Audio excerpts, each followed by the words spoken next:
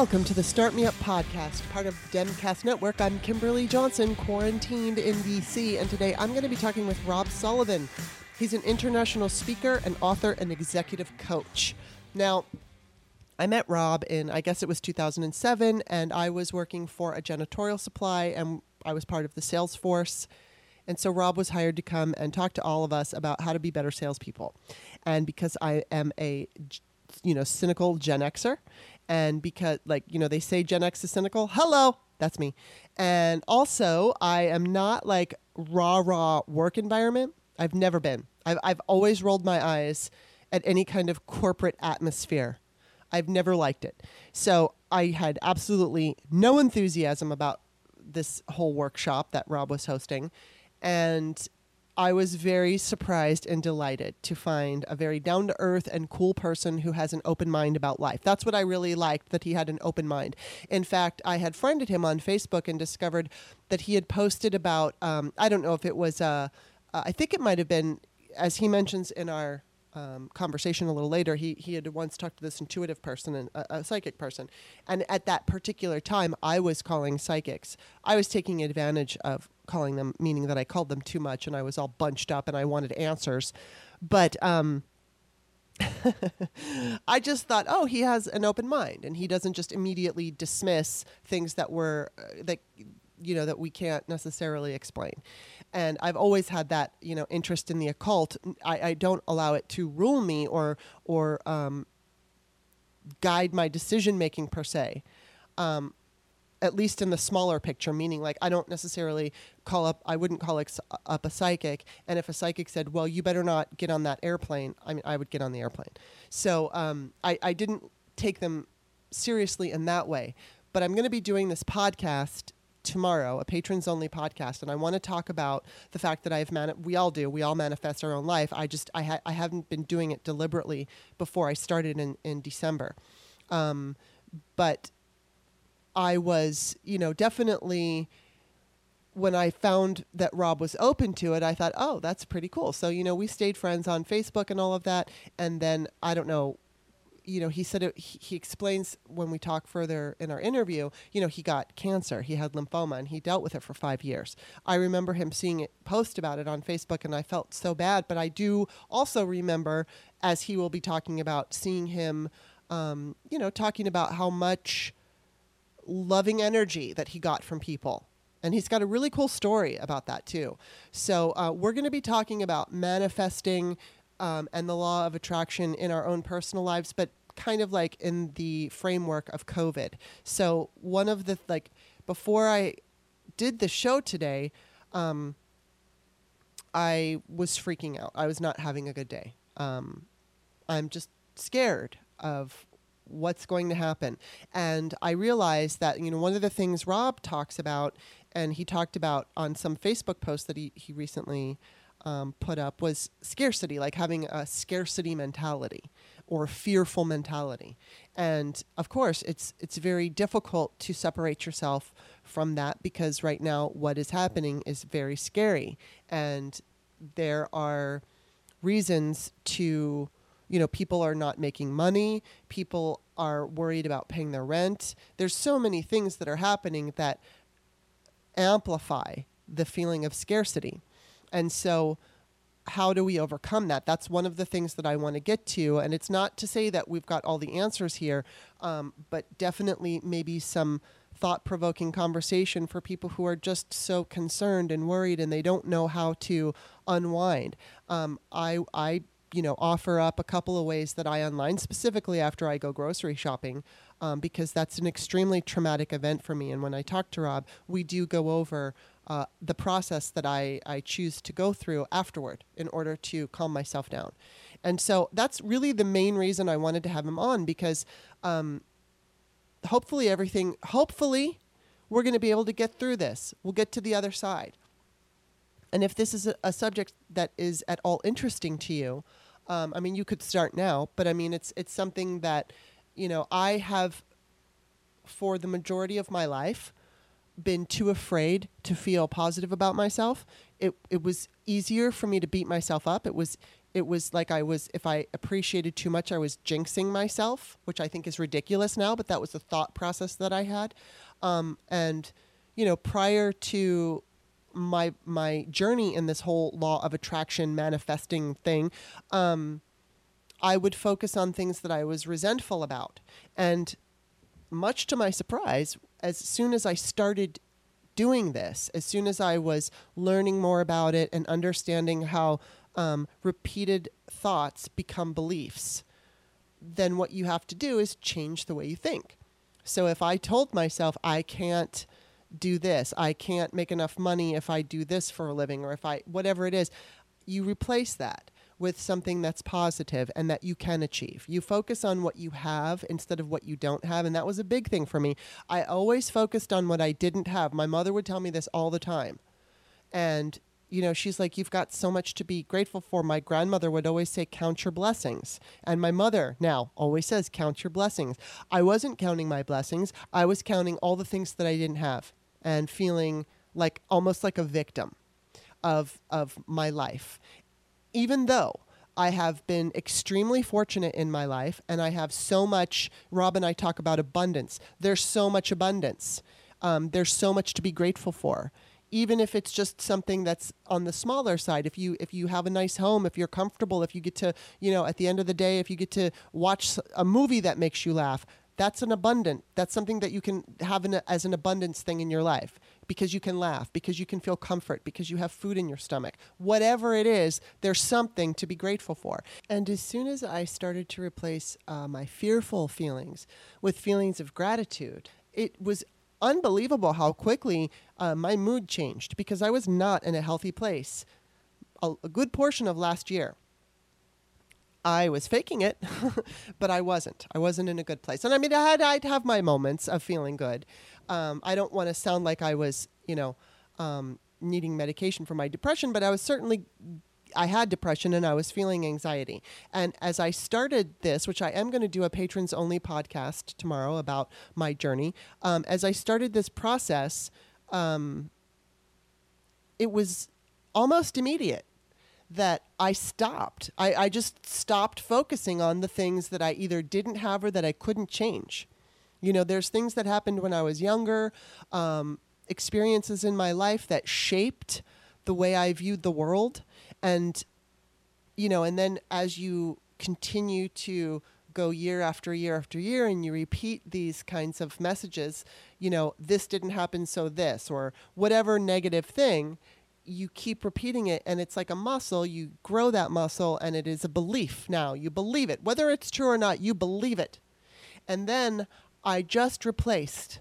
If I had that resentful feeling, if I had that negative feeling, I replaced it with something I was grateful for in my life. And it stopped me from going down that rabbit hole. And again, I do mention this in my talk with Rob, but I really want to drive this idea in, because oftentimes we're our own worst enemy, and we allow ourselves to drown in the negative instead of finding the positive. For some reason, that feels easier. And what I've discovered is, no, it isn't. It's much more difficult to drown yourself in the negative and be in that negative energy and feel all of it and take on that burden than it is to replace those negative things with positive things, and then you just feel better. That's much easier. It really is much easier. So we're going to talk in length about that, and we're going to talk about how it affects or how we can apply this manifesting energy, whether it's meditation or whatever, during COVID, because it's very scary and a lot of us are experiencing anxiety, and there are things that you can do to kind of relax yourself and to pull yourself out for a little while. So we're going to talk about that, and it doesn't just mean laying in the bed and meditating. There's a number of things that we can do, and so Rob and I just talk about those things. So that's it. And it's just funny to me that I had known him all these years ago, and now we're connecting once again on a podcast, my podcast. And like I said, when I do my patrons only show tomorrow, I want to really emphasize how I manifested the life that I'm living right now, but I, again, did not deliberately manifest it. I visualized it without visualizing it on purpose. I said I wanted it out loud without taking deliberate steps.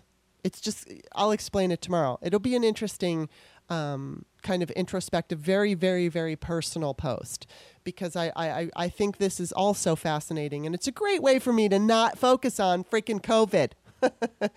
Anyway, of course, before we get started, you know what's coming. Start Me Up is an independent podcast, and it's woman run, and I'm the woman who runs it. So it would be super, super cool if you like the show today. Please consider becoming a monthly subscriber at patreon.com/startmeup. Now, keep in mind, I usually talk about politics or, patriarchy or body image. Today's a little bit of a different show. So today we're going to be talking about manifesting and law of attraction and how you can apply it in these really scary times. So that is a little different. So just keep that in mind. But usually, yes, I'm political and I like to talk about politics. So when you sign up for any tier, you're going to get each podcast delivered to your email box. So like if you sign up for for $2 a month, you get each show delivered into your email box. And then I am doing these patrons only shows. Now, I want to be very clear about this. At some point, and I'm not sure when, I'm going to make these shows for $5 patrons only. But for right now, as I am growing things, I'm keeping it at whatever, if you sign up for $1 or more, $2, $4, $3, you will get these patrons only shows. But then at some point, and I'm not sure when, I'm going to cut it off, and you'll have to be a $5 subscriber in order to hear these shows. So, but I just kind of want people to get a feel for them and see if it's something that they want. And if you do want to upgrade, you can upgrade, and that would be great. So obviously, when you do sign up for that $5 tier, at this point, it's any tier, anything that makes you a patron, you will get at least 2 patrons-only podcasts a month. I believe this month I'll probably do one with Stephanie. She's going to be on next week, and that's going to be a free show. So I'm not exactly sure what I'm going to do, but I might have a co-host with me, or I might do a second show that's just me by myself going solo. Not sure exactly what that's going to be, but either way, it's going to be more personal. Again, sometimes I talk about my dating life, and I will get, I did a poll a couple of weeks ago asking if they wanted a co-host with Steph, which everybody pretty much wanted a co-host with Steph, or me talking about the dude who put up all the red flags and then dumped me by omission. And I will talk about him, whether it's sooner or later, I'll get to it. But I like to just either share stories about my dating life or my personal life or whatever it is. And like I said, tomorrow I'm going to be doing a show about my personal journey that has led me to sitting here right now in front of a microphone talking to you. And that's going to be fun for me, and it'll be a good distraction. But anyway, it's just a way for patrons to get to know who I am. So when you're listening to me interview people, you understand my point of view. Last thing is, if you like to make a one-time donation, you can look at the Patreon description of this show, and you'll find my email address. You just go to PayPal and send whatever one-time donation you want. For those who do, thank you. I appreciate it. And of course, thank you to all my patrons. I love you guys, especially when you comment, even if you don't agree, even if you're like, oh my God, I think you're full of shit. I love it. I want to hear it. Last, you can find Start Me Up on iTunes, Stitcher, wherever podcasts are found. And thank you to the 2 people who gave me reviews and ratings, because I got some crappy reviews from people who did not like what I said out on social media. So they thought they were going to punish me by coming on and giving me negative reviews. But it's funny because I complained about both and they took one off, which was good. They left the one up where a guy said that Kimberly's an old school Democrat and doesn't like it when men correct her. And he gave me 1 star. Fuck him. And you know what? The rest of them are all pretty good. So his just stands out like a total mansplainer. So I'm actually happy to keep that one up. But anyway, I want to thank the people who did give me positive reviews to help counter that negative review.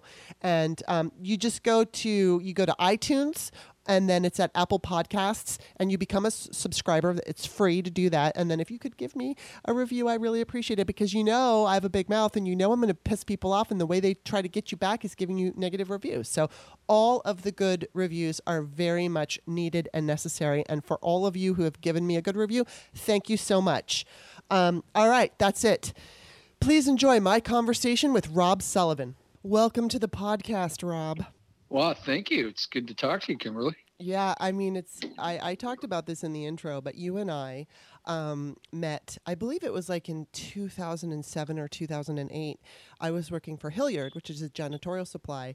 And it's funny because, and I don't really know if you know this, but I am, like you were basically conducting I don't know if this is the right word, seminar, to help us become better salespeople. Is seminar the right word? Workshop, seminar. Workshop, Yeah, it yeah. works. Either way. Yeah. So my initial reaction to these kinds of things in the workplace is to roll my eyes because it's like, oh God, it's one of these rah people. And I was so pleasantly surprised with you. You were so cool and down to earth, and then what was interesting was I had friended you on Facebook after we did the workshop, and found out that you and I had similar interests. And it was like, I can't remember what it was that you talked about, whatever you talked about, but it goes along the line of what we're talking about today, which is manifesting and the law of attraction and how to, keep those negative thoughts far away or just bury them with positive thoughts or whatever. So it's just funny that, all these years later, here we are. But I want to reiterate, I mean, you were such a great, what would you call it, host of this workshop. You did such a fantastic job. You made it fun, and you didn't come across as somebody who was like Mr. Rah Rah and not believing in what you said. It was like you believed in everything you said, and it was all very good and common sense. Well, thank you. I appreciate that. I am so lucky that I have a job that I love. Yeah. So well, that's really important. That's like the most important thing to have. Yeah, absolutely. I think. Anyway, okay, so let's dive into this. And first, I'm feeling a little low today because occasionally I can use manifesting techniques and during this pandemic specifically to pull myself out of the doom feeling. Although today I'm not doing a very good job of it. So I'm glad that I'm talking to you because I need some, I don't know, I need something to kind of pull me out and to have hope. So let's start this conversation with your story. And I want to begin, feel free to tell everybody what you do and all that, but then go into, you have overcome, I believe, cancer. So I want to hear about that. Sure, absolutely. Yeah, I'm happy to start wherever. And I'm honored to be on your podcast. Aww. It is funny that it started all those years ago. I know. Well, so thank you for that. Well, thank you. Yeah. So I wish I could sit here and say that I've always been this amazing expert manifester and blah, blah, blah. That would be an absolute flat out lie if I did say that. So let's be honest about where it all started. Yeah, I did have cancer 5 years ago. And, interestingly, I would say, and I never really thought about it this way, but the cure for that and the cure for some of that thinking and whatnot started even a bit before that. And it started with, I tell this story now in workshops. I know I didn't tell it. I hadn't worked up the courage yet when I was teaching your class. But I had a girlfriend one time who called me up one afternoon and she said, Rob, we had broken up like 6 months before. Mm-hmm. And she called me up and she said, Rob, I've got some feedback for you that I think is going to help you in future relationships, but I don't have time to talk right now. Oh my God. And I thought, oh, but you've got to be kidding. So I'm human. What did I do? I spent the next, 3 hours winning imaginary arguments in the shower type thing. And then finally, an hour before she arrived, it dawned on me. I said, wait a minute, time out for a second, Rob. She doesn't have to do this for you. Mm-hmm. She's giving you a gift and, should you choose to accept it. So why don't you just shut up and see what she has to say? And so I, thought, okay, all right, now I've got to, reach this level of peace. And then she knocks on the door and she comes in and she says, remember that story you told me about your grandfather? And I said, well, yeah. And what she was referring to was after my grandfather on my mom's side died, we found a drawer full of letters, thank you notes. Turns out he was the anonymous donor who had donated all of the uniforms when kids, like there would be a thing about, kids needing uniforms for school, and they would take up a special collection at church. Well, he would just donate the whole amount. Wow. And he did. And I don't even think my grandmother knew he'd done a lot of this stuff. We also found a thank you note from somebody who he had put through college. No one has any idea who this person is. That's just who he was. Mm-hmm. He was just a really good, generous guy. He didn't necessarily have a lot of friends, but he was incredibly generous. And I told her, I said, that's who I want to be. And she looked at me and she said, you are exactly the opposite. And wow. I was at a point in my life, of course, the truth hurts, right? Yeah. So I was at a point in my life. I had just written my first book. I was not making a lot of money. I thought writing a book was a get rich quick scheme, but it most definitely is not. No, it isn't. And so, there was all this, and because I didn't have a regular stream of income, when I did have money, I was legitimately cheap. And now here's the thing that's really interesting. I didn't realize this until this all happened, but I firmly believe that a scarcity mentality, that idea that there isn't enough, whether it's money or health or food or whatever, that scarcity mentality is a disease. And it's a disease every bit as bad as alcoholism or anything else, because it literally changes your thinking. Yeah. Now, like any good coach, Amber, my ex-girlfriend, gave me this whole series of examples of things that I had done. And it's not like I was out drinking, because I've never been a huge drinker, or at least it's definitely not at that point in my life. And I literally did not remember doing the things that she had said I had done, but I didn't question that I had done it, because obviously it had upset her. Yeah. And I was like, wow. And then she looked at me and she said, and I broke up with you because you were the third guy in a row who was like that. And she said, I didn't want to go there again. And I don't believe people can change. And I thought, okay, well, that's really interesting. I said, because I'm thinking to myself, I do believe people can change. And I will tell you, I literally changed in that instant. I made a decision that I needed to practice. I had read books on abundance. I hadn't been particularly good at practicing them, but I had read them. And I was aware that you had to be grateful in advance for things, and that you had to do other, that you had to, if you want to be seen as generous, you can't wait till you've got piles of money to dole out. You have to be generous in your, relative poverty. And so I started doing that. And I kid you not, that was a turning point in my life. Because now people will sometimes look at me and go, like, how do you take, how do you afford to have so much, time off, and how do you do this and how do you do that? That would never have happened had it not been for that gift. So she was the one who originally started my, had a huge impact on my thinking in terms of all that. So that was huge. And then, when the cancer came, that was, its own challenge, but that was different. Yeah. Yes, absolutely. Well, you had said that in one of your posts, you were talking about the fact that you were urging people to, and I can't remember exactly, so you're going to have to fill in the blanks for me, but you pointed out that there are gifts in the COVID, that there are gifts to be found. And you said, I don't want to diminish all the pain and suffering that's going to go down. And you said, because, I had cancer, and there were gifts that I found in that journey. And so I kind of want you to talk about that a little bit. What were those gifts? Absolutely. Now, interestingly, to take a minor step back, even on that, the tumors were a direct result of negative thinking. And I can tell you that because I remember when I was at the oncologist office, and I said, and it was more in investigative reporter mode, just asking questions kind of thing. And I said, what causes this? Does anybody know? What do we know about what causes it? Because at this point I had come to terms with the fact that, okay, so I've got this lymphoma, they found a tumor in my neck, but then they found a whole bunch more in my neck. And they found this 5 by 7 by 8 centimeter one sitting right on top of my heart. Whoa. And so, which is a pretty good sized tumor, right? So I said, so what causes this? And the woman looked at me and she said, you didn't cause this. And I'm thinking that was a really interesting reaction because A, that wasn't the question I was asking you. And B, I disagree with you completely. And I didn't know why I disagreed with her, but I disagreed.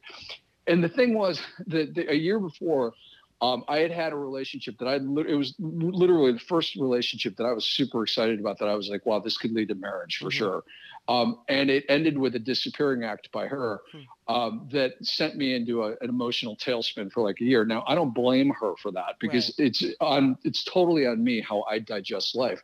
But the reality is you can't have negative energy coursing through your body for an entire year, being sad and depressed and frustrated and angry and all that kind of stuff, and have it not have some physical impact. And so the fact that the tumor, the biggest of the tumors, the primary tumor, was sitting directly on top of my heart was not, lost on me at all. Yeah.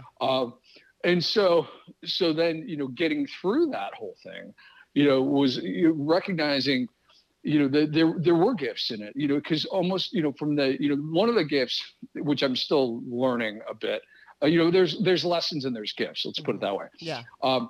The gift was, I have never experienced love to the degree that I experienced in that. I mean, the outpouring of support from people, because when it first happened, my parents are super well-meaning and stuff, but they were raised by Depression era parents who had this, you can't tell anybody you're sick because then you'll lose your job and all this stuff.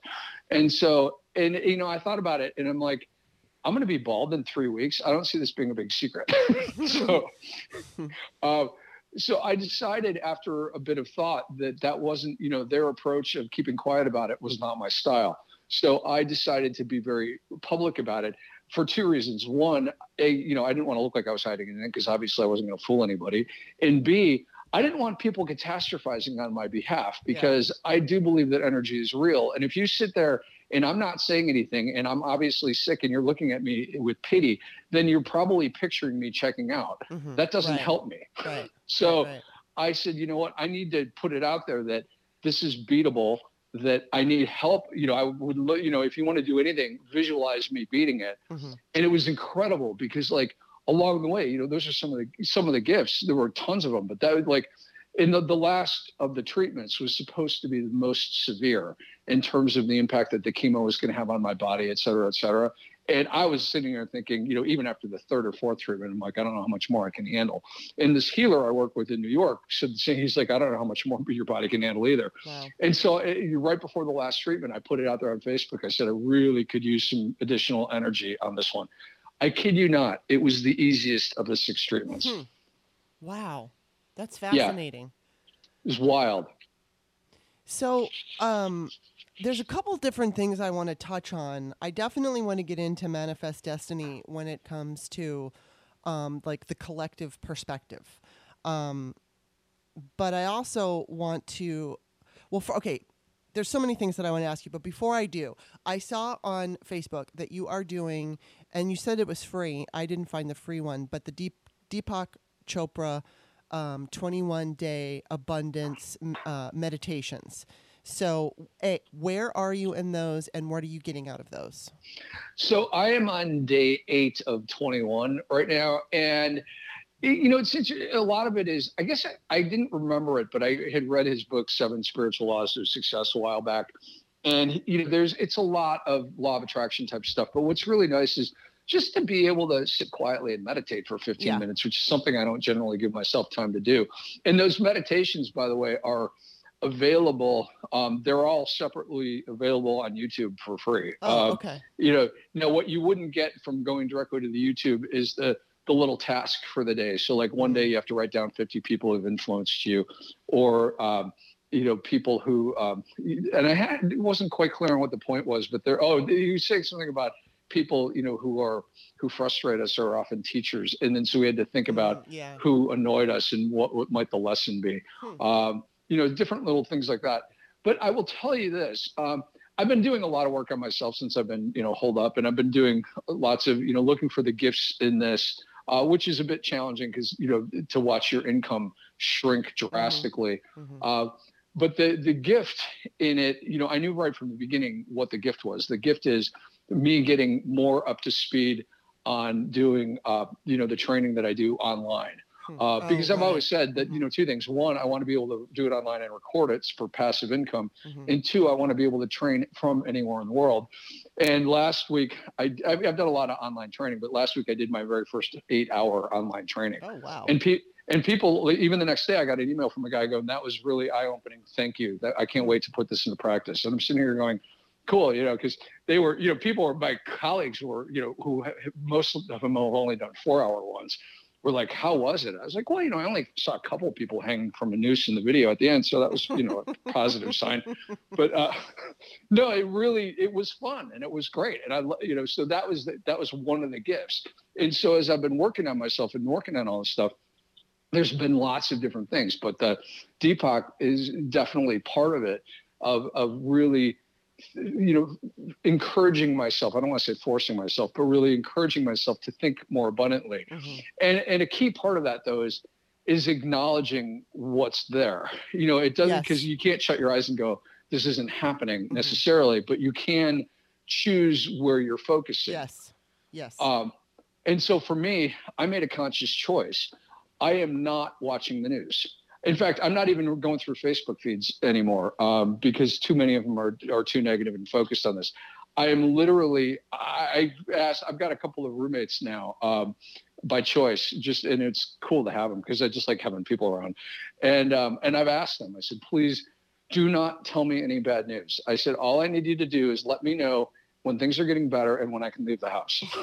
Other than that, I don't want to know. And it's not that I don't care. It's just that I care deeply. And the corona thing scares me more than the tumors did. And I don't know exactly why that is, except for there's that idea that you're going to get something that might, put you on a ventilator because you can't breathe. I find it absolutely terrifying. And because I've always had neck-related fears and breathing and drowning and all that kind of stuff. And so it just brings up a lot of issues for me, and I don't want to have any part of it. So let's go back then a little bit and talk about what is law of attraction, what is manifesting, and what is abundance. And I'm just going to start this a little bit by saying that, first of all, we all manifest everything. And I'm actually going to be doing a solo patrons-only podcast this week about how I have manifested my life. But it wasn't necessarily deliberate. So we all are like, this language sometimes I know to people who are not practicing this might seem a little funny, but I think it's apt. We're all creators. We create our own life. So whether or not we realize it or not, we make those choices that create the life we live. So sometimes people just think, well, life happens to me and I have to react to life. And other people think, I will shape my own life. And it's interesting because I have a friend who is Mormon, and I was friends with him back in like the late 1980s, and he was a dancer, and he was one of the most fortunate people I'd ever met. And it was because of, he would for instance, my mom and I and he went to go, my mom and I were going to buy a Christmas tree, and there was this one tree that was really nice, and it was extremely expensive. It was maybe like $150 or something.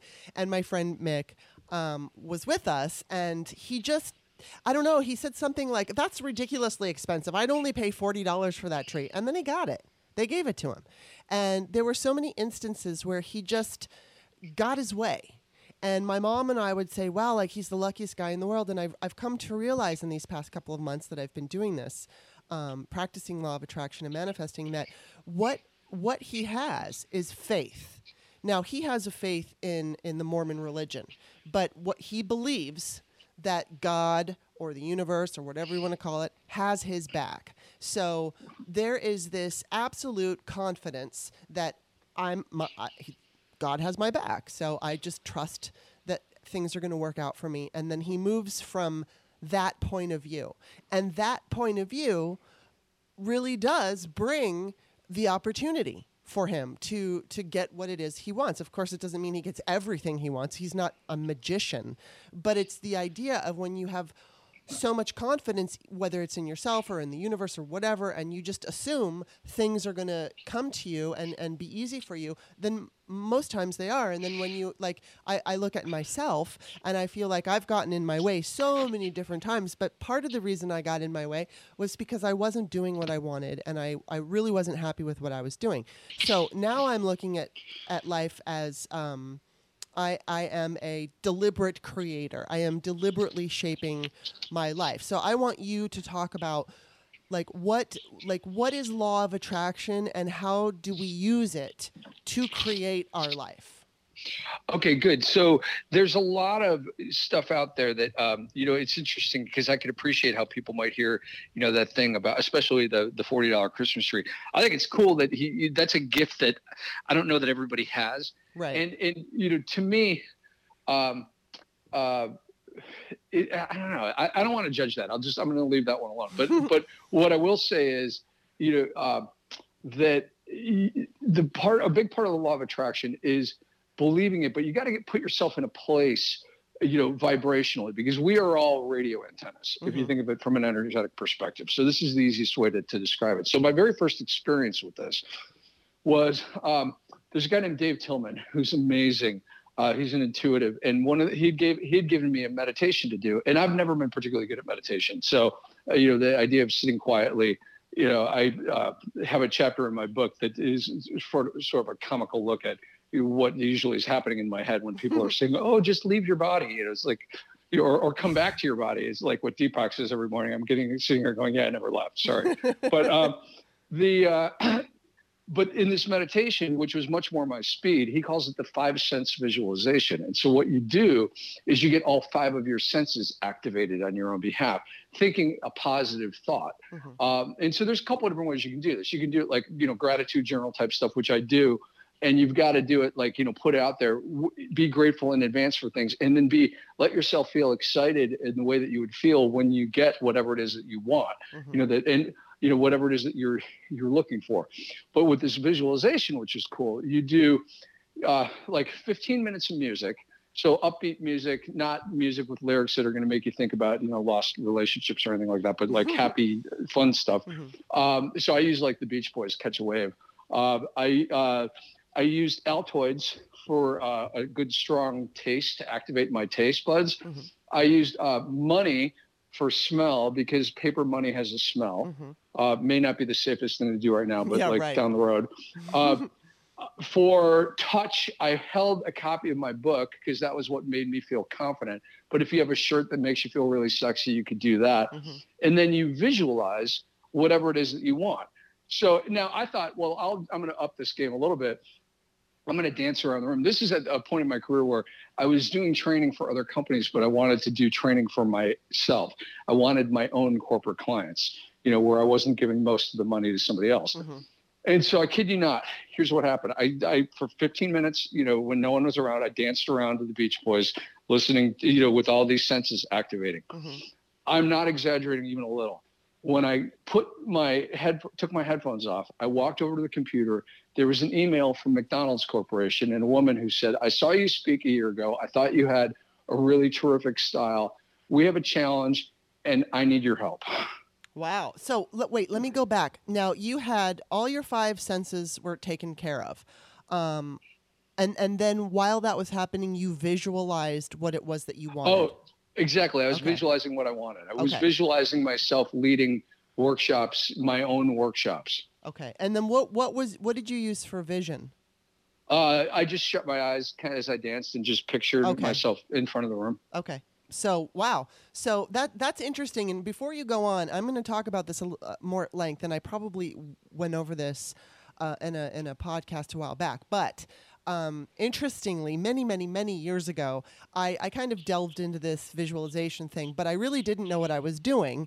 And so I had an audition, I was called, now I can't remember the name of it, but basically I was there the entire day, and I was auditioning for the lead of a movie, and then I was going to sit there while all the male leads came in, and I was going to work with them. So I was just going to be there, instead of just being there for one quick, doing it and leaving, I was there for the entire day. And my experience was so fascinating because I had visualized the day before how this was all going to come about. And it was the most detailed, and I could feel it. I could literally, the whole acting as if it has already happened, or it is actually happening. And so I was in it. I could feel it. I could see it. All these things were coming to pass. But then I stopped before, there was a determination of whether or not I would get the part. I just visualized the day. And interestingly, even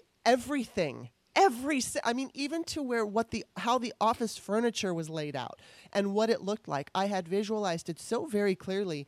And then, because I stopped at just giving a great audition and impressing the director and the casting director, the movie never got made. And it's not to say that if I had gone on, the movie would have got made, because the casting director was immediately diagnosed with breast cancer, and I believe she left the business. So there were definitely bigger problems, and my manifestation was not going to, necessarily have anything to do with the outcome.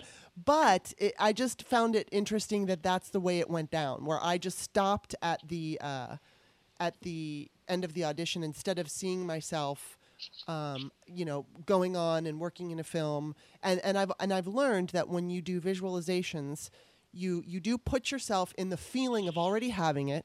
How do you feel? And then what was I going to say now? I forgot I got all excited. But I think the see it to its conclusion, probably. Yeah, you see it to its conclusion, or better. That's what it is, or better. Yeah. So it's like exactly. You see what you want, and then you add or better, because sometimes we can't control everything. We can't control everything that comes, and maybe there's something that's going to be better for you that the universe is going to put in there. But let me ask you this, for people who are listening to this and saying, okay, this sounds like a bunch of bullshit, and you don't just imagine what you want and then get it. So that's it's like you were saying, it's more about a frequency. It's bringing yourself up to feeling excited and feeling as if you have it. And before you go in there, I just want to say that don't you notice when you're kind of like relaxed and feeling like everything is good, opportunities come flying at you when you're not, bunched up. Hurted by opportunities. Yes. Yeah. And then and we don't pay enough attention. That's what my next book is about.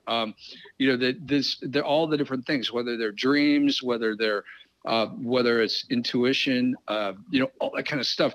There's things that happen that the problem is, and you use the word in there, and I don't, maybe it wasn't the word, it was more the feeling of, you can't movie direct your entire life. Yeah.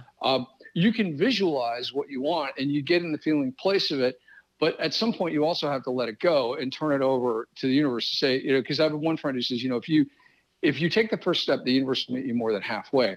But so there's two things that occur to me as you were talking. One is this whole idea of incomplete visualization. So my friend Jackie is a really good example of that. I remember early on, she was shifting from, she'd been working doing the director of volunteer services at Children's Hospital here in Chicago, and then she got this corporate job. And when she was visualizing the corporate job and what she wanted, she got literally everything she visualized, except that she forgot to include that she wanted it to, pay at a certain level. Yeah. So everything except for the money came through. And it was like, never doubt that the universe has a sense of humor, because if you don't ask for it, you're not likely to get it. But that idea of this or something better is helpful. The other thing, though, is you don't necessarily, because there's two schools of thought on it. On the one hand, you can script it out, and some people even refer to it as the scripting process, where you write out exactly what it is you want. But you got to get yourself in that place of, like you said, I'm happy, I'm bouncing around because I've already got it, and this is really exciting.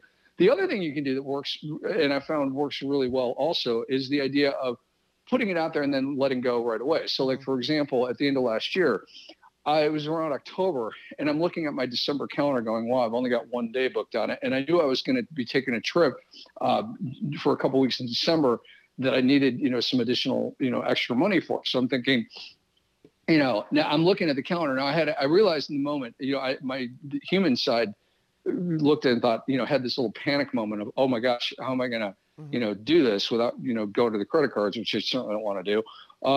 But then there was another side of me that said, okay, no, Rob, forget it. Just be grateful in advance that those days are going to fill up, and don't give it a second thought. Don't worry about it. Just stand in the power of knowing that that's what's going to happen. Okay. I kid you not. One of my clients, my second highest paying client, called me and hired me for a couple of days of work. And then one of the trainers that I work with had to back out of 6 days of training. So what went from, what was looking like the lightest month on the calendar became one of the busiest in within the next 3 or 4 weeks. So how I had it all lined up. Okay. So what you just said there, somebody's going to say, how do you believe it? Because you can want it. But if there's a little voice in the back of your head that is going, it's unlikely. Okay, then it's according to the rules of the law of attraction. If your subconscious, which is, filled with messages that we have repeated over and over and over again since we were children about whatever it is, specifically money. Like there are so many things. We hear money is the root to all evil. We hear that the only way that you can get money is lots and lots and lots of hard work. There's all these things that we've heard about money. And we've also heard that like people who are, like Mother Teresa gave up all her worldly possessions, and that's the noble thing to do. And so there are negative connotations around money, and there are and we hear them and we say them to ourselves. And I've heard the term that a belief is just a thought that we've thought over and over and over again, and it becomes a belief. So the way to change those negative thoughts in your head is to replace them and continue. It's like a muscle. You keep having to do it, and eventually you can rewire how you think. But how did you believe, like how did you have any doubt in your head, or did you just absolutely have that confidence, and where did you find that confidence? No, well, I had the confidence because it's like I'd been down that road before. Like after you begin to experience it, you realize that the universe really does have your back if you believe it. And I was able to let it go. I just said, you know what? Now, if I had awakened every day and looked at the calendar and go, oh my God, is there anything on there yet? Is anything happening? Yeah. No. What am I telling the universe? I'm telling the universe I don't believe that good things are going to happen. But if I let it go and stop thinking about it, put a good intention out there, my little radio signal, put a good intention out and quit worrying about it, and then go do some other stuff. Go practice piano, go do whatever that puts your mind in a better, healthier place. Then the universe will take care of it. It'll happen. Now, admittedly, there's lots of work that went into earning the reputation that would have somebody call me up and hire me in the first place. Yes. But let me give you a different example of that, because like what came out loud and clear and what you were just saying is the fear thinking that people have. And a couple of years ago, even though I had gotten over the scarcity mentality, I thought I did. The universe has a way of reminding you, that maybe you're not quite all the way there yet. I had taken a full-time gig, which was not really my style at all. And it was not a professional fit or a personal fit. And so after I'd given up a lot of my freelance things, I went to work for this company, realized it wasn't a fit. And then, so like around December, I was very much realizing this is a disaster and I need to get out of it. And so I looked, but then then I had this moment of panic. Okay, now I've got this paycheck that's coming in every 2 weeks. If I leave with no severance or anything like that, what's going to happen after 2 weeks? Because in the speaking business, it takes way more than 2 weeks to generate any work. And so I went a couple of months, literally, in a panic mode, basically being afraid of that whole thing. And, what am I going to do? And maybe I can find a way to make this work. And maybe I can do freelance for them. I was trying all this stuff. And then finally, my attorney one day asked me, she goes, why do you want to work with these assholes? and I'm like, you know what? You're right. I don't. And because I was tired of swimming upstream and trying to make this thing work. Yeah. And so I kid you not, it was a Thursday night at 6:30. I sent an email to the company and I said, tomorrow is my last day. I said, I have realized that we are not going to come to agreement on anything. And we need to set up a time to talk about transitioning the clients. 6:30 on Thursday night. 6 a.m. the next morning, 12 hours later, less than 12 hours later, I got an email from one of my contacts at a company where I had done some work 3 or 4 years before that. And he said, Rob, he said, I've been thinking about you. We've got a project I think you'd be perfect for. And originally the project wasn't going to happen until the end of the year. And then everything moved up like right almost immediately. So my bills were taken care of for the next 6 months from this project that I got 12 hours after I had the courage to leave. Yeah. I literally felt as if I'd been leaning up against the door of abundance, trying to keep it shut for 3 months. Wow. That's so fascinating. Well, and I am going to go over this again. I just want to reiterate to my listeners that when I do this Patrons Only podcast, I will go in depth more. But, and I'm going to probably be doing that tomorrow. But I remember it was like I think it was around 2008. And I was putting together the book, The Virgin Diaries. I was working on it with my mom. And I really liked the idea of, kind of throwing out questions and having people engage.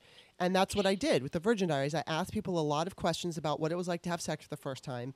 And so I just, I thought, how would I keep that going? Like when the book is, if and when the book is out, because at that point I didn't know I was going to actually get it done as a book. But, what wouldn't it be? And I thought to myself, and I so specifically remember sitting in my living room, just kind of like having fun with, wouldn't it be great if I could just have like a website and I could, and I thought of it in terms of what I could do for a living, but I said something like, if I could put out a website where I could ask questions or throw out ideas and other people could weigh in. And I saw it as kind of a job or a career, but at the same time, I had absolutely no faith that that would ever happen in my life. I was at that time a sales rep, and I was looking for a way out of that like you said, I wanted to be an author, and I thought, well, if I become an author, then I'm just going to be like totally wealthy, and I won't have to worry about it anymore. And that's not what happened. But it's so interesting because I guess that was around 2007, maybe 2008. Well, then Facebook comes along, and that's kind of exactly what I had imagined. It was a website where there were all these people and I could throw out ideas. And it was so fascinating too, because eventually, I had started Facebook as a writer. And I tried to kind of build up this community as a writer, and it just was not really taking off. I had some people following me, but then I got into politics, and I wrote an article about when Rush Limbaugh called Sandra Fluke a slut. And so, he basically called her a slut because she wanted birth control at a religious college, and so on their insurance. And so I wrote a really sarcastic blog post to him and said, to Rush Limbaugh from a liberal slut or whatever. And that got all kinds of attention. And then it threw me in this direction of writing about politics and getting involved in commenting on politics. And so I had actually achieved, my Facebook page went from just maybe like 1,200 followers, and it quickly ramped up. I mean, literally in 2012, it's, my book came out. Actually, it's going to be 10 years on April 14th, which is just amazing. But I think it was on April 14th, 2010. And then in 2010, I started that other Facebook page that became like the political page. And it took no time to go from 1,200 people following me or friending me to 5,000. And when it eventually got shut down in October of 2018, I had like 16,000 followers. But I mean, it was such a fully engaged page, and it was exactly what I had visualized in my living room. And again, I was not deliberately creating it at that point. I didn't say I would like to do this, and I'd like to make this much money, and I'd like to have this many hours. And I wasn't specific. I just had this vague idea that I really didn't believe was possible, because I had absolutely no idea. I was not writing at that time. I was not talking about politics. I had no idea that even podcasting existed. So everything that I thought of in that little moment, interestingly, has come to pass for me. I did not focus on earning money. So the earning money part was a struggle for a very long time, and I'm still working on that. But it's just fascinating to me and it's like, when I investigate and I learn more about law of attraction, I understand that you have to be very specific and you have to see yourself, because and they talk about faith, having faith in the universe, having faith in yourself.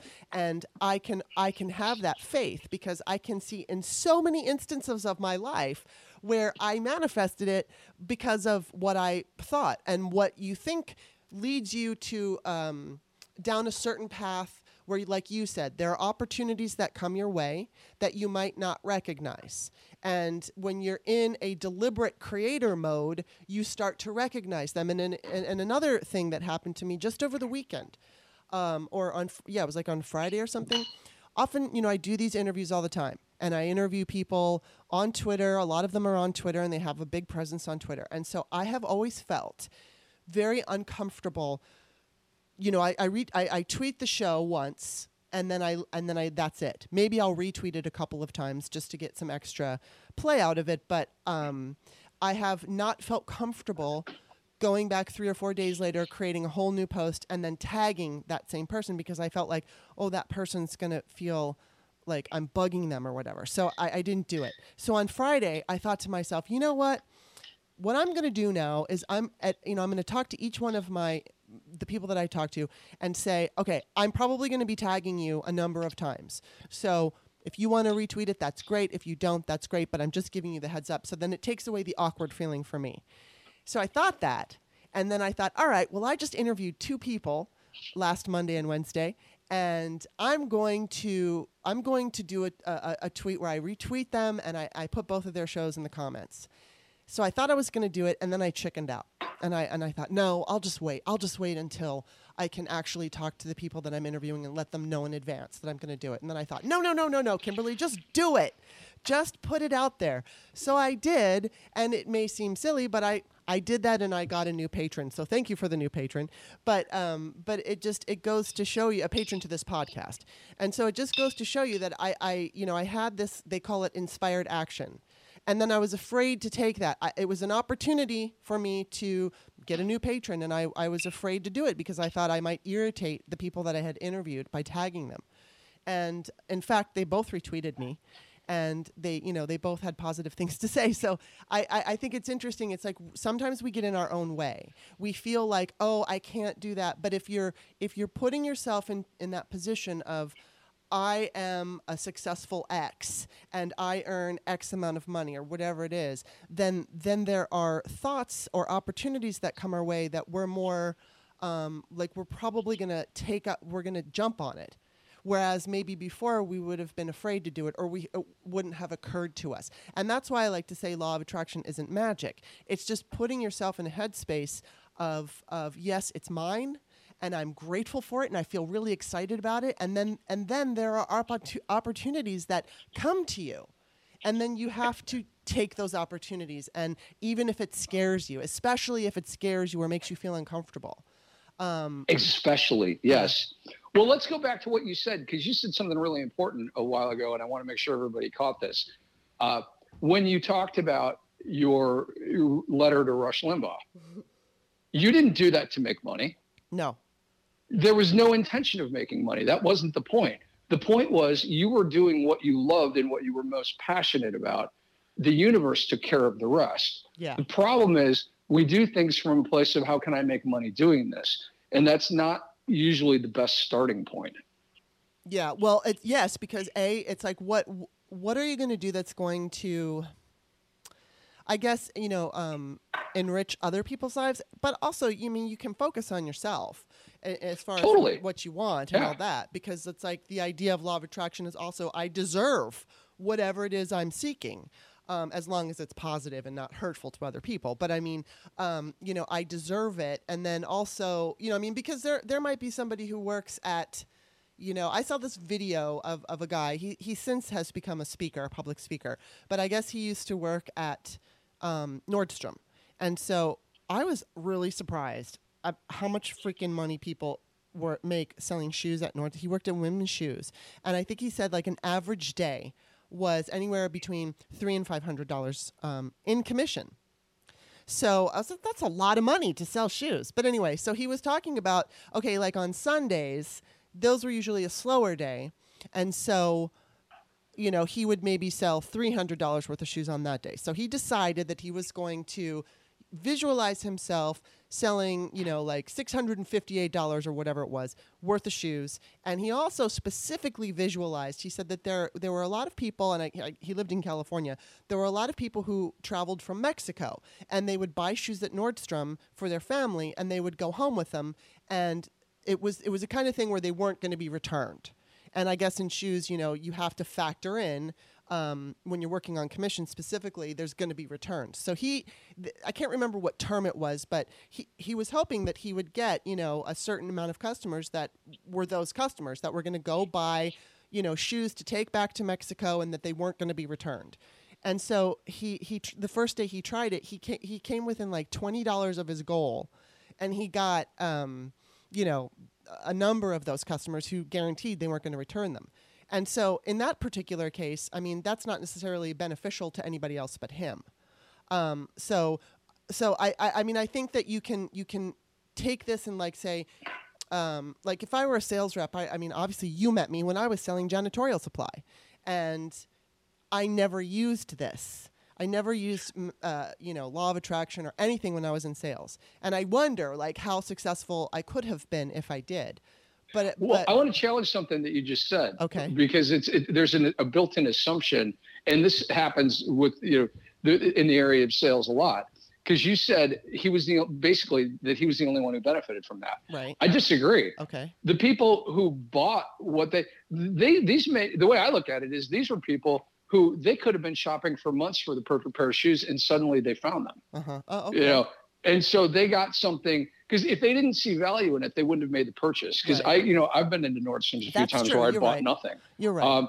If I don't see value, so he found the people who were most likely to be enriched by it, not the ones who were doing it as a trial and I'll wear them for a couple of days and send them back. Yeah. And so he found the people, they were attracted to him. Mm-hmm. Who were, in need of something that they were going to be excited about. So, and he sold it to them. That's a win-win. That's true. You're absolutely right. So there you go. And what I kind of want to ask you is now, for instance, we have individual perspectives. So we can say, like what you were talking about, you feel confident in it, and then you're going to get these customers and you're going to fill up your calendar, and then it happened. But then now when you go to something like COVID, it's very difficult to not give into the fear. And like, you have the luxury of not having to look at the news. I have to look at the news because it's what I do for a living. I mean, my podcasts and what I write focus primarily on politics. Sometimes I can, talk about body image. Sometimes I write about things that are not politically driven, but people know me as somebody who has a big mouth about politics. And so I have to keep up with it and understand.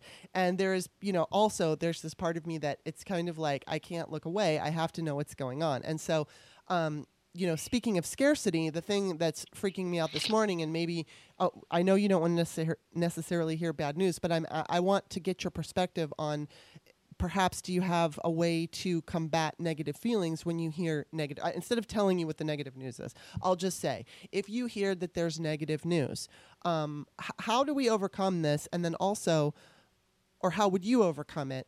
And then the fact is there, like I said, there's a collective perspective. And one example is, everybody keeps saying out there in the world that Trump is so hard to beat. Trump is so hard to beat. Well, we keep pushing that narrative, and then it becomes a reality.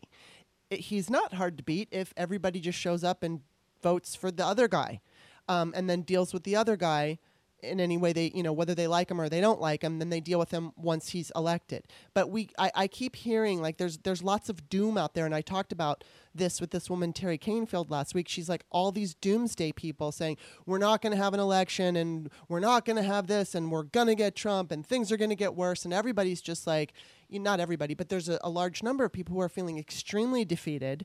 And I feel like that perspective could come to pass. We can make that come to pass if we keep repeating this to ourselves, because it's the same idea. Keep repeating it and it becomes a belief.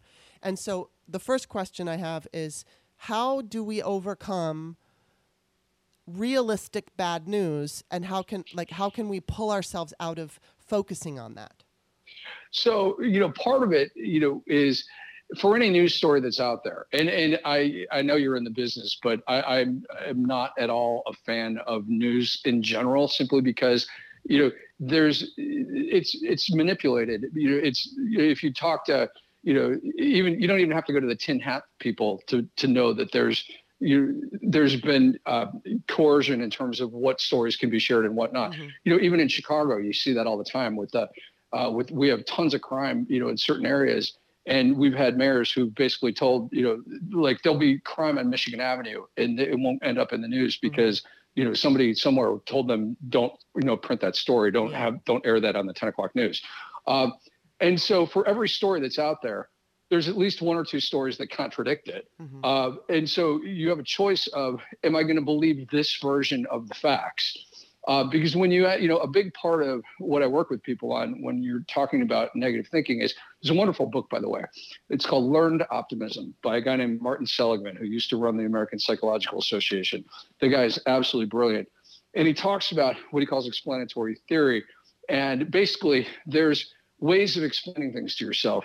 And the way that, he breaks it down into three areas. Is it permanent? Is it personal? And is it pervasive? So let's say if you and I were playing tennis and, or you were out there playing tennis and you had you didn't play well at all. How do you interpret that? Do you say, I had a bad game? Or do you say, I'm a bad athlete? Because are you limiting it to this one thing, this one afternoon of playing tennis? Or are you calling it a lifetime of I suck? Is it pervasive? Is it going to affect everything I do? Where it's not just I'm a bad tennis player, I'm a bad athlete.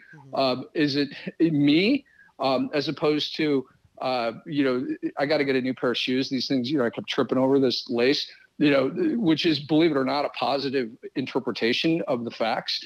And so that he gets into all this stuff. And what happens is we create our own interpretation of things. The book is fascinating. There's a quiz at the beginning that measures your level of optimism. And 10 years after I did it, I didn't even practice the techniques in the book. I was just aware of the techniques. And I was markedly more optimistic a decade later, simply by being aware of some of the thought patterns. So a lot of it is, what are you telling yourself? Because you can, with one, if I've got time for a quick example, sure. There's a company, this is a perfect example of this. There's a company that I did some work for, and they had, in September of this year, this was all well known at the time, so I'm not sharing anything that was confidential. They had announced in September of that year that they were going to potentially outsource the entire IT function of the company. And so they, but because it's a really family-friendly company and whatnot, they decided to tell the employees what they were doing and thinking about. What happened? People naturally panicked. And they started thinking, and then they created all these dialogues about, they're not telling us everything and, they're hiding things from us. And so I went out there and I did a stress management workshop for them.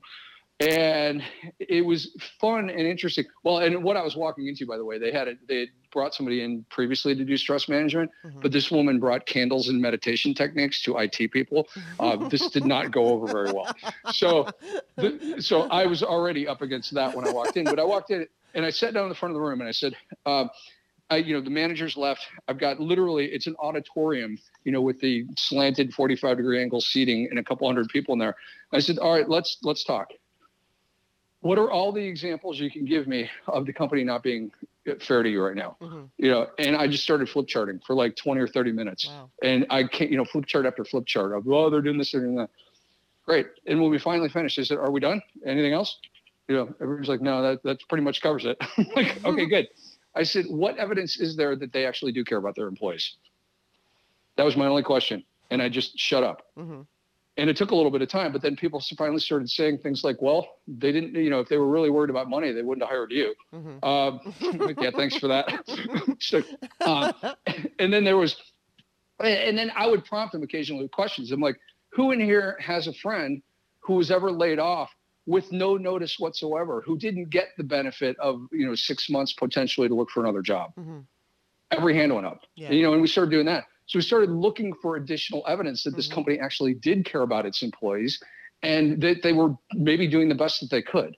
And this workshop, they ended up doing it 8 more times because they wanted every one of their employees to go through it. And it was literally same set of facts.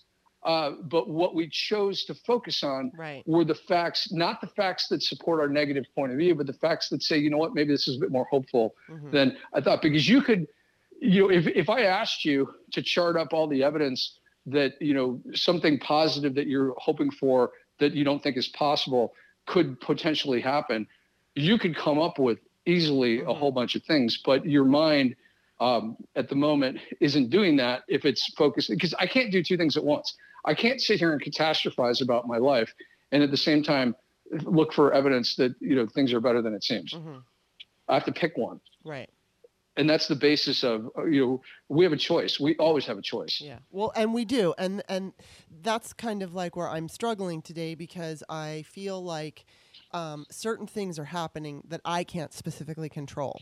But I do think that there is a bit of a collective energy that if everybody could just unite and get together, that the things that are looking not too good right now could take a turn for the more positive, because we, I mean, and I certainly don't, I have a limited audience. I'm not some great, kind of huge, I don't know, what do you even call them? I don't want to use the word guru, but, just somebody who can go out there and go, okay, everybody, think positive. And then they're all going to think positive, because they're not. As soon as I go back on Twitter or social media or something like that, or even certain friends that I talk to are going to say, I can't believe what's going on, and this is happening, and blah, blah, blah. Some take, in my opinion, a realistic approach. Some take a very negative approach. But I see the negative approach all the time, and that's something that, because I don't have any control over what they do, I'm just like wondering, like, how would you deal with someone if you were in my position, where you're on, say, Twitter, and you see somebody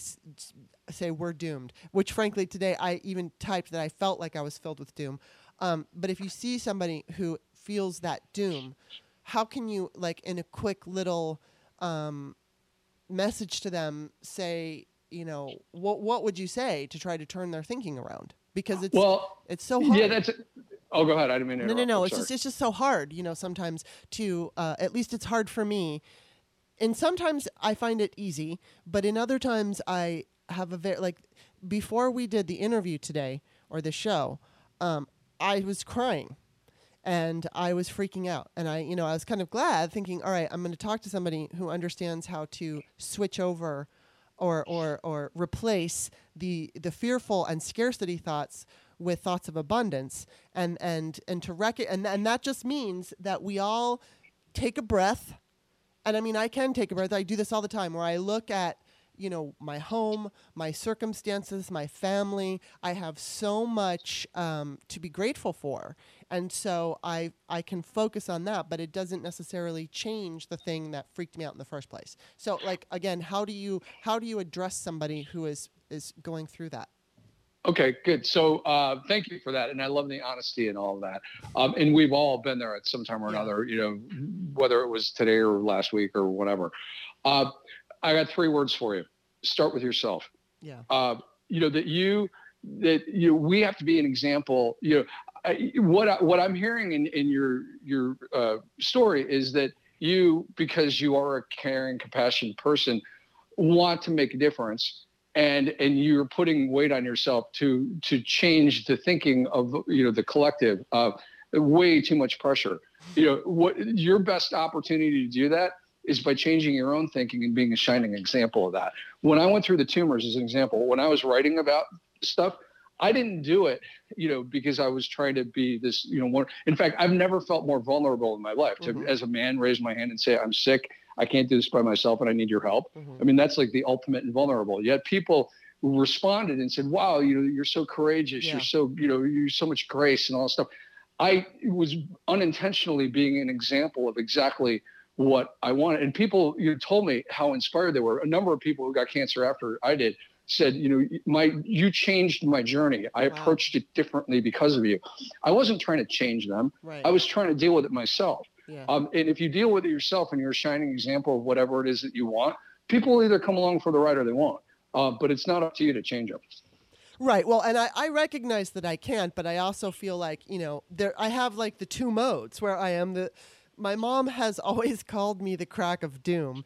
And it's funny because I have a tendency to jump down that rabbit hole, which, by the way, for the most part, it's so fascinating to me that since I've begun this whole journey of manifesting, I don't jump down that rabbit hole, with the exception of the COVID coming in. I only had a few good months before this happened. But there were certain things that I was and it's thundering here, by the way, and it's pouring down rain. So hopefully the electricity won't go out. I'm giving you fair warning. But I had a certain number of, or I could say that there were certain times in my life, and I've always been fortunate, right? I recognize this, and this is something that I've just recently recognized too, where the universe has had my back. I remember so clearly there was this one time when I was probably like around 30 or something like that, I had inherited some money, and the money was almost gone, and I had to get a job, and I was so scared. And I remember I was shopping at Albertsons, which was like a little lower. Like in California, Albertsons is not as good as, say, Vons, which is basically Safeway. So Safeway's like the better store, and then there was Albertsons, which I considered to be a little less expensive. And so, of course, I had that scarcity kind of thought process going on. So I went to the lower expensive because I couldn't afford things, and I had this knot in my stomach, and oh my God, and it was like just feelings of doom. And then everything was fine. I was fine. I maybe, my thoughts got in my way, and I might have actually had more opportunities come my way if I had a better perspective on it, or a more positive perspective on it. But I realized, wow, every time that I've, gone down that rabbit hole and told you, I'm really good at, or was really good at, well, this is going to happen, and that's going to happen, and this is going to happen, and that's going to happen, and everything is terrible, and I'm a loser, and I'm going to fail, and everything is failure, and blah, blah, blah. And it's like, I will just keep going and going. And I felt like my mother has heard it, my boyfriend has heard it, and I really feel sorry for my boyfriend, because my mom's used to me, but it's like my boyfriend listening to me go on this like rabbit hole spiral of how I'm a failure, and how I'm never going to be successful, and everything's going to suck forever. He would just look at me and go, he's like, you just have to keep marching on. Poor guy. He's like, I don't know how to deal with her when she's like this. But when I started doing this, that's like I was saying to you earlier, I would replace, I wouldn't allow myself to go there. And the other thing is that I had certain things in my life that had happened to me that I could point to and either feel resentful about, or I could stick blame and say, this is why I've never had success. This is why, and it's not, and I have had success, but when I'm in my doom mode, I write everything off, and as if it's not successful. I take away any of the power that I've achieved on my own.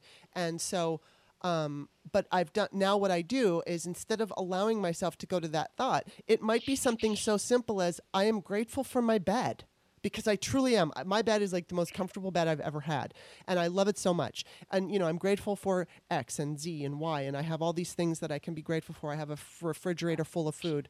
I have somebody who loves me. There are just so many things. And so, instead of going down the rabbit hole of what I don't have, which is often what I focused on, what I don't have, I began focusing on what I do have. And I think that brings you into the law of attraction, because, like attracts like. And so, going back to that, when you're bunched up and you're feeling like, I want this, I want it so bad, it's always out of your grasp. But then when you just relax, it just flows right to you. Exactly. So two things, because there's so much important stuff in what you just said. One, that, you went to Albertsons, right? Well, you didn't, the point is, you didn't stay home and not spend money, because staying home and not spending money tells the universe that you're afraid, and that, you went out and spent, you didn't spend the way that you would like to have spent. Yeah. So things, you got the ball moving, you kept the energy flowing, you didn't stop it, but you didn't open the floodgate up as much as you could have if you had just kept doing what you usually do. Yeah. Now, I recognize that there's, people will say, well, you got to be realistic, what about the money, blah, blah, blah. That's the other side of this, though, is one of the best bits of advice I ever got on this whole thing, because I was circling the drain financially at one point. And my dad had this psychologist that he used to like to send people to. He was a doc. And I went to the guy, and I liked the guy because he wasn't the kind of person who's like, who would just listen to you quietly and then say, okay, well, I'll see you next Tuesday.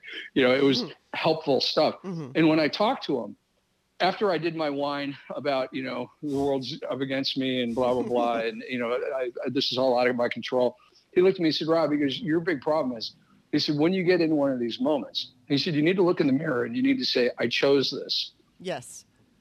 And he said, because you did choose this and you chose it for a reason, and you give yourself the power back. And I love that. That was one of the turning points in my life. That guy was amazing. And when you gave yourself the power back, you did that by what did you do? I literally just started saying, you know what? He's right. I did choose this, and let's focus on all the reasons why I chose this, why I chose to do this on my own and not work for a company. And what that involves is being accepting of the roller coaster income. Because what I was doing was making the roller coaster income wrong. I was like, well, I can't, be wrong about, I can't make that a bad thing and embrace it fully being counting on that for my living. Yeah. It's totally inconsistent. So I had to literally choose and say, yeah, I chose this. And literally, I just regained my it sounds weird, but in that moment, I regained my power. I said, you know what? Yes, I did this for a reason, and let's focus on that, and let's, be grateful for it and find ways to make it work and look for the opportunities, and the things that are going right. Because when you focus on what is going right, you can bring more of that to the table. If you focus on what's not going right, you're going to, that's why we have cliches. Things went from bad to worse, because that's what usually happens energetically. People get into a negative thing and they just spiral. Yeah. Or, but the converse is also true. Oh, I was on a roll. Yeah. Yes. Well, yes, you started vibrating at a higher level. You started getting more of what you wanted, and more of it came. No one ever says, oh my God, I had the most amazing morning. And then at the end of the morning it was awful. And then early afternoon was fantastic. And then mid-afternoon was just horrible. I couldn't believe it. Nobody has a day like that, because we wouldn't, it just doesn't happen. Oh my God, the lights are flickering. I'm so worried here. Well, that's funny that you said that, because I chose to be an outside sales rep for a long time. I had been an actor, and then I got out of that, and I did the acting thing for like 10 years, and then I got out of that, and I went into outside sales. And I went into outside sales because I would never work I would never work in an office. I would never survive. I used to work like in retail situations in like department stores, but that was usually freelancing. And for a brief period of time, I did work behind the counter at a store where I had to be there, X amount of hours per week. I never liked having to be in one place at one time with people watching me and telling me what to do. I'm not good with that. So outside sales had a real appeal to me, especially I was very good at manifesting the kind of job that I wanted, in that I wanted a company, and I would usually say this out loud, or at least, in my mind, I want a company that's either based in another state so that I don't have to check into an office, but like when I worked for Hilliard, which was actually a great company. It was a janitorial supply. This is where we met when you did that workshop for Hilliard. They were wonderful. They were the two men that led, which actually were, I always throw this in there because, there's so much anxiety about liberals or Democrats and Republicans. Well, I'm a Democrat, and these two men were Republicans, and they always used to give me shit about Nancy Pelosi, but we always did it in a fun way. They were the two coolest bosses I've ever had. They were understanding when times were tough. In fact, my one boss had said to me, sometimes it rains, sometimes it's a drought. And that's, if I was complaining like, I don't have enough sales. And he's like, well, sometimes it rains. And it was like, wow, he was so awesome. He didn't put any pressure on me. He just understood that, it comes in waves and you just got to go along with it. But my whole point here is that the reason I chose outside sales was because it fit the lifestyle that I wanted. I did not want to have to wake up and go to an office every day. And even if it was just like go to an office first and then go out in the field, because I like to work the way I like to work. And as long as you do a good job and you make the money, they leave you alone. And, but if they can make you check into an office, and Hilliard never did. So I always chose a company that didn't make me go into an office every morning. But what I was not focusing on was the money. I was always more of a, please, please, please, let me get this much money. Please, please, please, instead of, I'm just going to get it. I would have it in my head, very strong. I will find a company that I don't have to go and check in an office. And I always did, every single time. But the struggle I had was with, earning. And some months were great, some months were hard, some companies were better than others. And that's the thing. It's like sometimes I went to work for a company that fulfilled my requirement of me not having to go on, but they were either on their way out, or, the economy was going, whatever it was, the money wasn't necessarily there, and I wasn't focusing on it.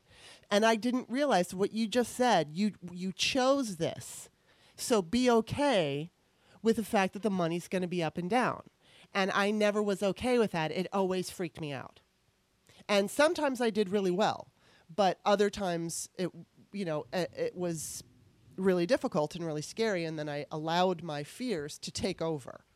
And every time I did, every single time I'd have those months where it was like I had to meet my draw, and I was getting closer and closer to the end of the month, and the money wasn't there, the more fear and bunched up I was feeling about it. So, I think it's interesting to accept and choose. This is what I chose, and because I chose this, I'm just going to trust that I can get this done. And, Exactly. And I didn't. I was afraid. I lived in fear. Yeah. And go ahead. Yeah, you succeeded in spite of yourself. So Yes. you had the fear, but I would argue that your momentum, Yeah. You were driven by fear. You could have equally been driven by peace and opportunity and gratitude. Well, and I think I think the overall thing was I didn't really want to be a salesperson, but I didn't see any other options for myself, and so I did allow fear. And I look back on my experiences in the sales world, and I definitely I did pretty freaking well considering.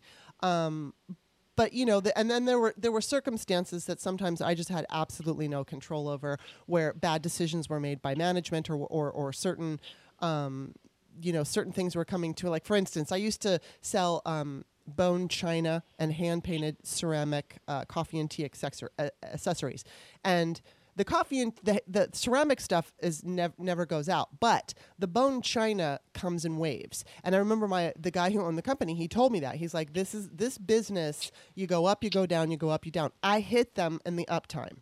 And, we did really well. And interestingly, I eventually left, and there was also a ceiling on that job. I could only make a certain amount. There was no way to grow. You could only make a certain amount, and then that was it. So I thought, all right, now I want to grow.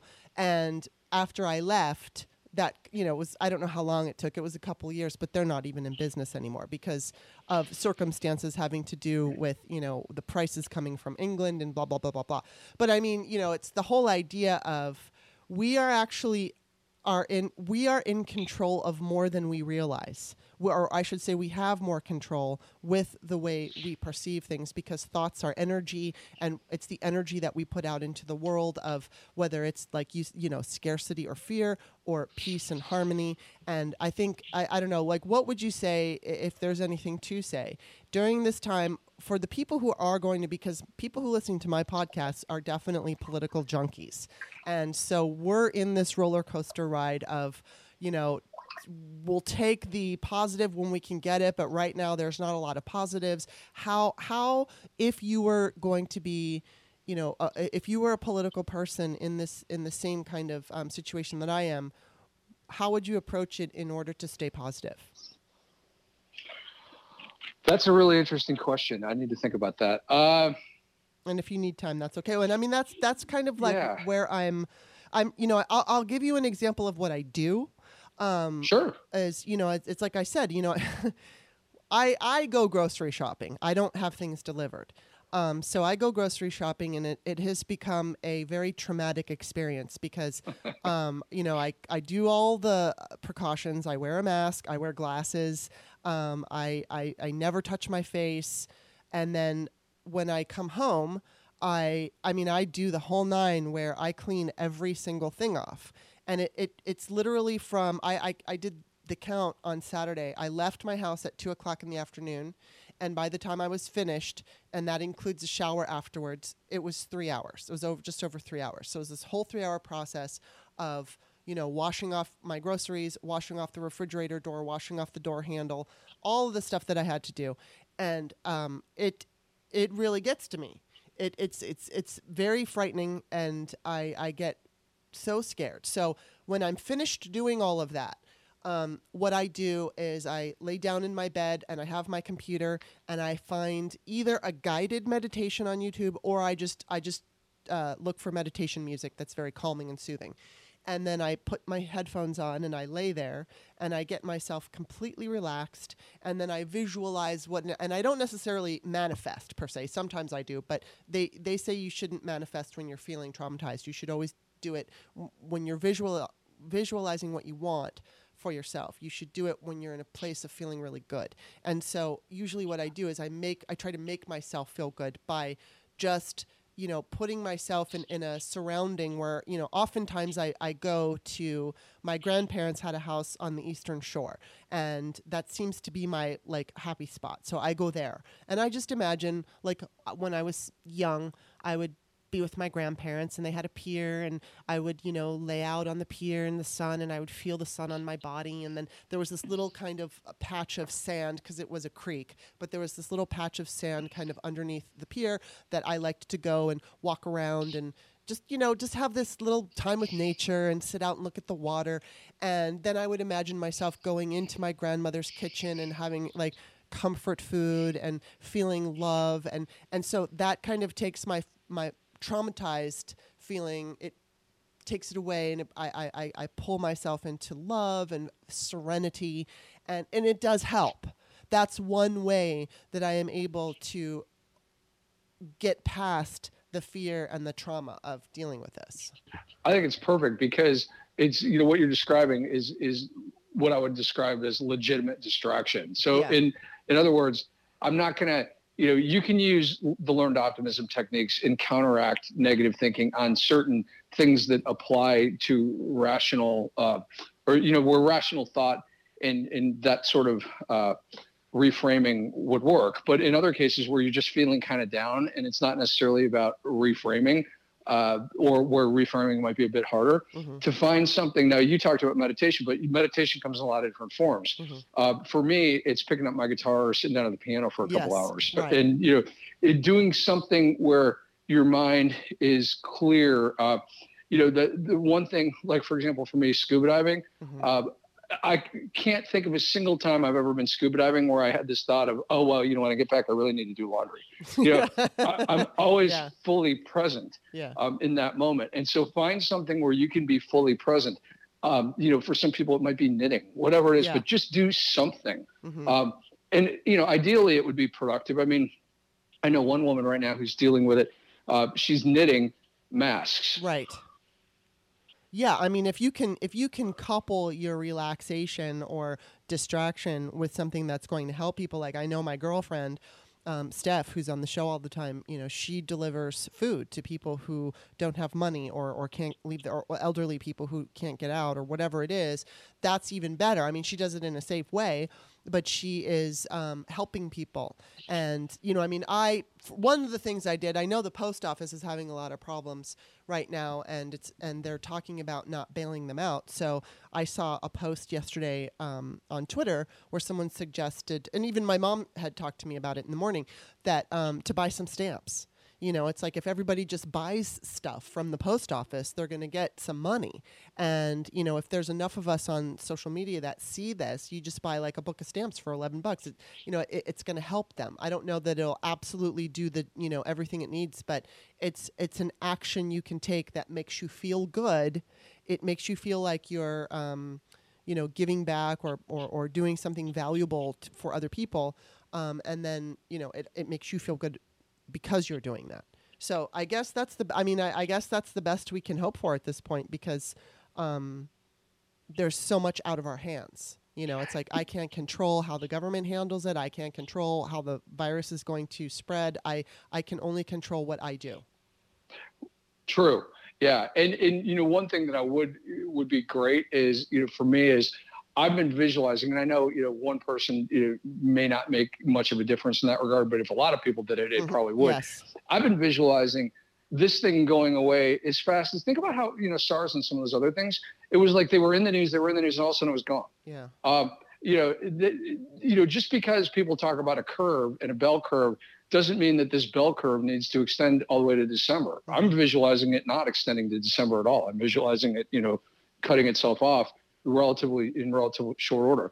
Now, whether or not that happens, who knows? But that's what I'm picturing. That's right. The thought that I am choosing to focus on. Right, and it's not going to hurt. And you're absolutely right. That's kind of what I was talking about, the collective perspective. If we could all share this idea, because it is like, I don't know how much a thought and frequency and all of that is going to affect how a virus acts and reacts, but I do believe that when you have, large numbers of people all kind of putting the same energy into an area, I think it has an impact, and it will definitely, it'll impact it somehow and some way, and hopefully the way that we would visualize it. But I think all of this is just so interesting, and I'm really glad that you were on, because as I said, I was fascinated by the way you conduct these workshops. You don't come off as somebody who is like, yeah, you're just even and cool, and you're just like a regular person. And I'm always, as I said, my mom calls me the crack of doom, but I'm also a Gen Xer, so I'm totally cynical. And so, my cynicism of this whole idea, like, oh, this guy's going to come in and he's going to tell me how to be a better salesperson. Snore. And it was like, no, that's not exactly, it was the exact opposite. And, obviously you and I have been friendly just because of social media. And I've seen all your posts about going through this cancer, and you've always posted inspirational. You've always been somebody who's been positive and inspired and has, and I just thought it was so cool that as soon as I began this whole journey of my own, of like trying to deliberately create my own world, that you were talking about it.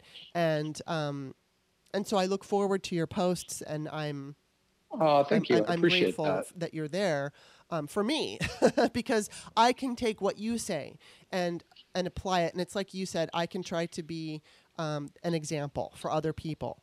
And I have noticed, often in politics, what gets the most attention is the negative. But in times like this, and I'm not going to say that I don't give in, because this morning I was very, very, very dark. I had a very dark feeling. And so I even said, I'm filled with doom, sorry, on Twitter. And everyone's like, yeah, we know. Because you kind of go up with your doom and then you feel okay. But it's like, I have written a couple of posts that have been inspiring and positive, and I've noticed a lot of very favorable. In fact, I did a post where, because obviously I'm a Democrat and I'm a liberal, so I'm going to push that. And I said, imagine that you wake up on the day after the election and the Democrat won. And I didn't put anybody in there specific. I had my favorites, but it didn't matter to me. It was just like, okay, the Democrat's going to beat Trump, and visualizing them getting inaugurated. And I did this whole little visualization tweet. And it took off. And people really liked that. So I think when people are feeling afraid, and when they're feeling, when there's legitimate things to be afraid of and angry about, I think then they do welcome the positive. So there's that. Absolutely. Yeah. Well, and I'm glad you clarified the whole being a Democrat thing, because I wasn't clear what side of the aisle you were on. I'm a hard card. I'm a lib turd. I remember asking you. Clear. I asked you about that that night. I think it was like after the workshop, maybe the last night we all had dinner. And I think you had walked me to my car, and I think I asked you, like, are you a liberal or a Democrat? And you're like, I don't really like to talk about politics. and I was just curious, because like I said, it was Skip and Steve who were my bosses, and I adored them. But they gave me so much shit about Nancy Pelosi. And it's funny, because at the time, I was definitely aware of the political climate, but I wasn't totally... I wasn't a junkie like I am now. It's like now I immerse my whole life into it. And I'm certainly not the most, what's the word? There's definitely people who have more information than I do, have more to say than I do. But, I'm a human being who plays in this pool, and I have a certain amount of people who follow me. And so, I have taken a side for sure.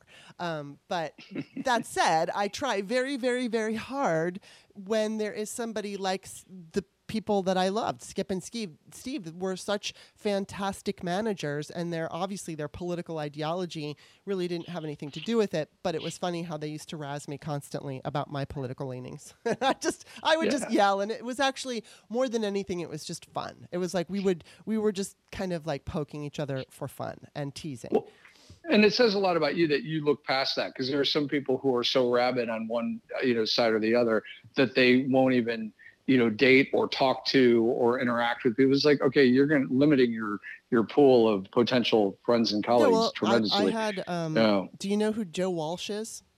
The singer? No, the guy who ran for president. He's a Tea Party politician. No. Well, he couldn't be he's so far from the way I see things, but he ran for president. He's a Republican. He's like a conservative libertarian, I should say. And he does not like Trump. And it was funny because I blocked him on Twitter because he pissed me off so much. And I was so pissed off. I don't know, whatever he said. And he had said something to me once because I went after him and we were arguing. And I think I think I had said something about Hillary winning and he called me delusional. I don't remember what it was. But I heard that he was going to run against Trump, and I unblocked him. And I was very hopeful because I thought, well, he's a great attack dog, so he can go, yell at Trump, and maybe he'll get Trump's attention, and then Trump won't attack Democrats. And so he's been on my show twice. And oh, that's great. I love it. He's, he and I will not agree on politics. We definitely have a line in the sand where a lot of this is concerned, but he doesn't like. We're in agreement that Trump isn't good for the country, and we have found like this happy medium where we can meet in the middle, and we don't get into arguments because what's the point? I'm not going to change his mind. He's not going to change mine. But it's nice that we can have respect for each other, even if we don't agree. That is great. I love it. So anyway, well, why don't you tell people where? I don't know, like, I don't even know I know you have a Twitter account, but I don't know that you're too active. And plus, of course, like I said, I know you're not political, so you're not ever posting anything about politics, but how about you direct people to wherever you might want them to find you? Sure. Okay. So for more of the book-related inspirational stuff, there's my Facebook group, Rob Ryan Sullivan, would get them there. Ryan is my middle name. Okay. The bigger one is my website, and you and I didn't talk about this, but I in the last year or so have joined forces with a guy named Barry Von Zale and a woman named Jocelyn Ross. Barry Von Zale was Johnny Clegg's drummer. Johnny Clegg, the guy who inspired Paul Simon's Graceland album, the South African who died last year, and for 19 years he was his drummer. And so he and I are now doing workshops together where cool. Barry talks about creativity and innovation, and I talk about energy and listening and presence and stuff. And with working with Jocelyn, we came up with a really cool.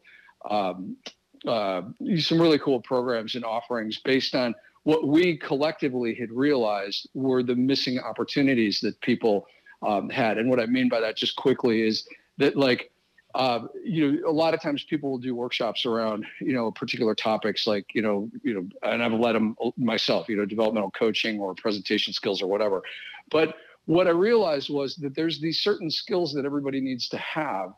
And so we've identified 7 skills that people need to have and 3 behaviors they absolutely positively need to avoid that are really common if they want to get ahead.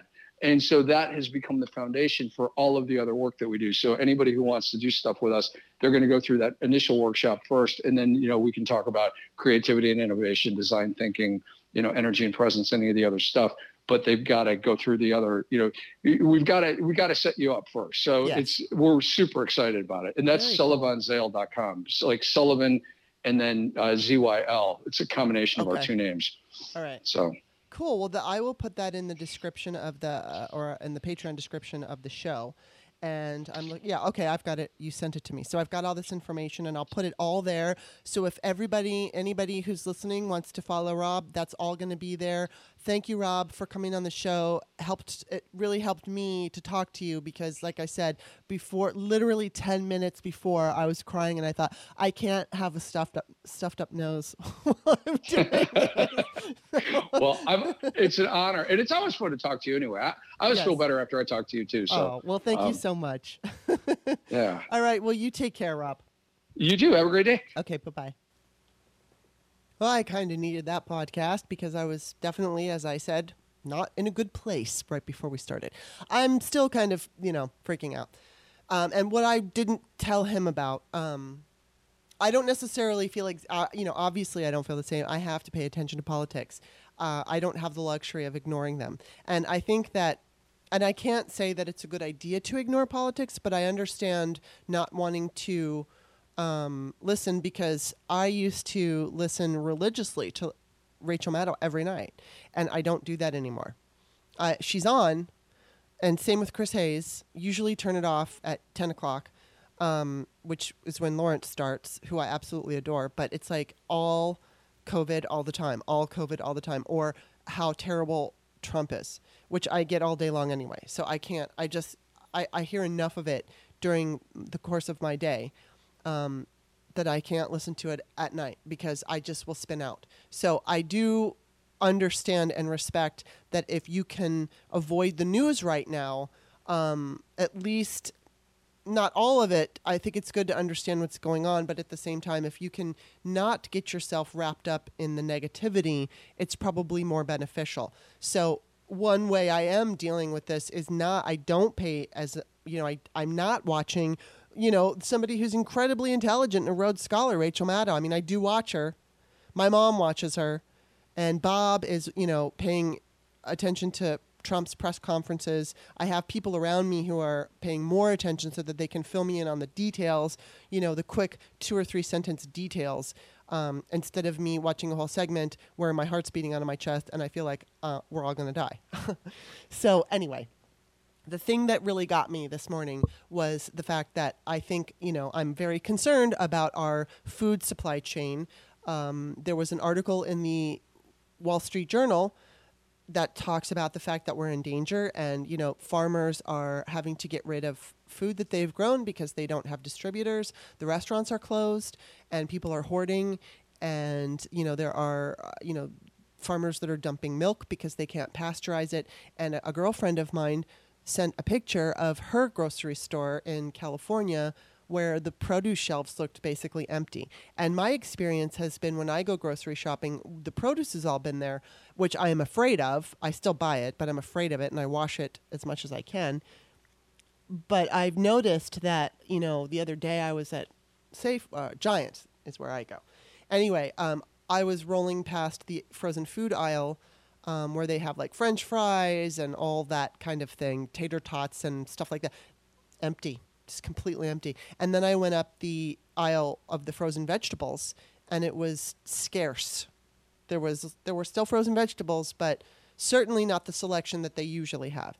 And and there was also, like, for instance, the already made, like, the chicken wings or the chicken tenders, and I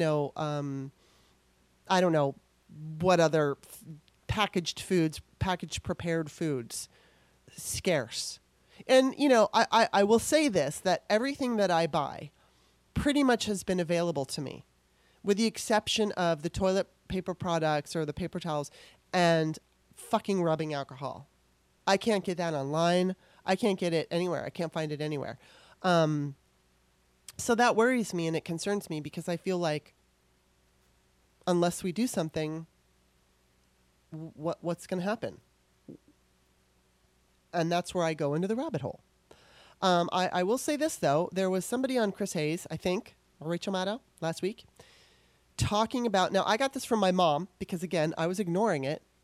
But my mom said, oh, yeah, I was watching whatever show it was. So there was some expert on, and they were basically saying, how we could get through this and overcome this is if we had testing for everyone. And the way that... And of course, we would need tests for everyone. But if we had tests for everyone...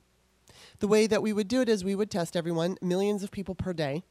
We would find out which people are sick and we would quarantine them. And anybody who's been exposed to those people who are sick would also be separately quarantined until we could test them again to make sure they don't have it. And then they're free to go back out into civilization and get the economy going. But Trump isn't doing that. So, that's where I start that rabbit hole. But this and that and this and that and this and that. And so I'm going to have to do like a meditation after this. Anyway, enough of the gloom and doom from me. I will be talking to Ben Cohen of the Daily Banter on Wednesday, and I assume that's going to be a fun conversation because he's a fun guy, even though there's so much weirdness. But I will say this. If you're still listening, Bob Cesca came in while I was recording, and I guess Bernie endorsed Joe Biden. They were doing Bob wrote, they were doing a live video chat with Bernie and Biden, and so Bernie endorsed him. So that's good news. Hopefully Bernie's supporters will follow along. And a real quick thank you to the people who gave me, once again, to people who gave me positive reviews on Apple Podcasts. It really helps. I appreciate it. And you can find me on Twitter at author Kimberly, Kimberley. You can also buy my books on Amazon, Kimberly A. Johnson. I will see you on Wednesday. Thanks for listening.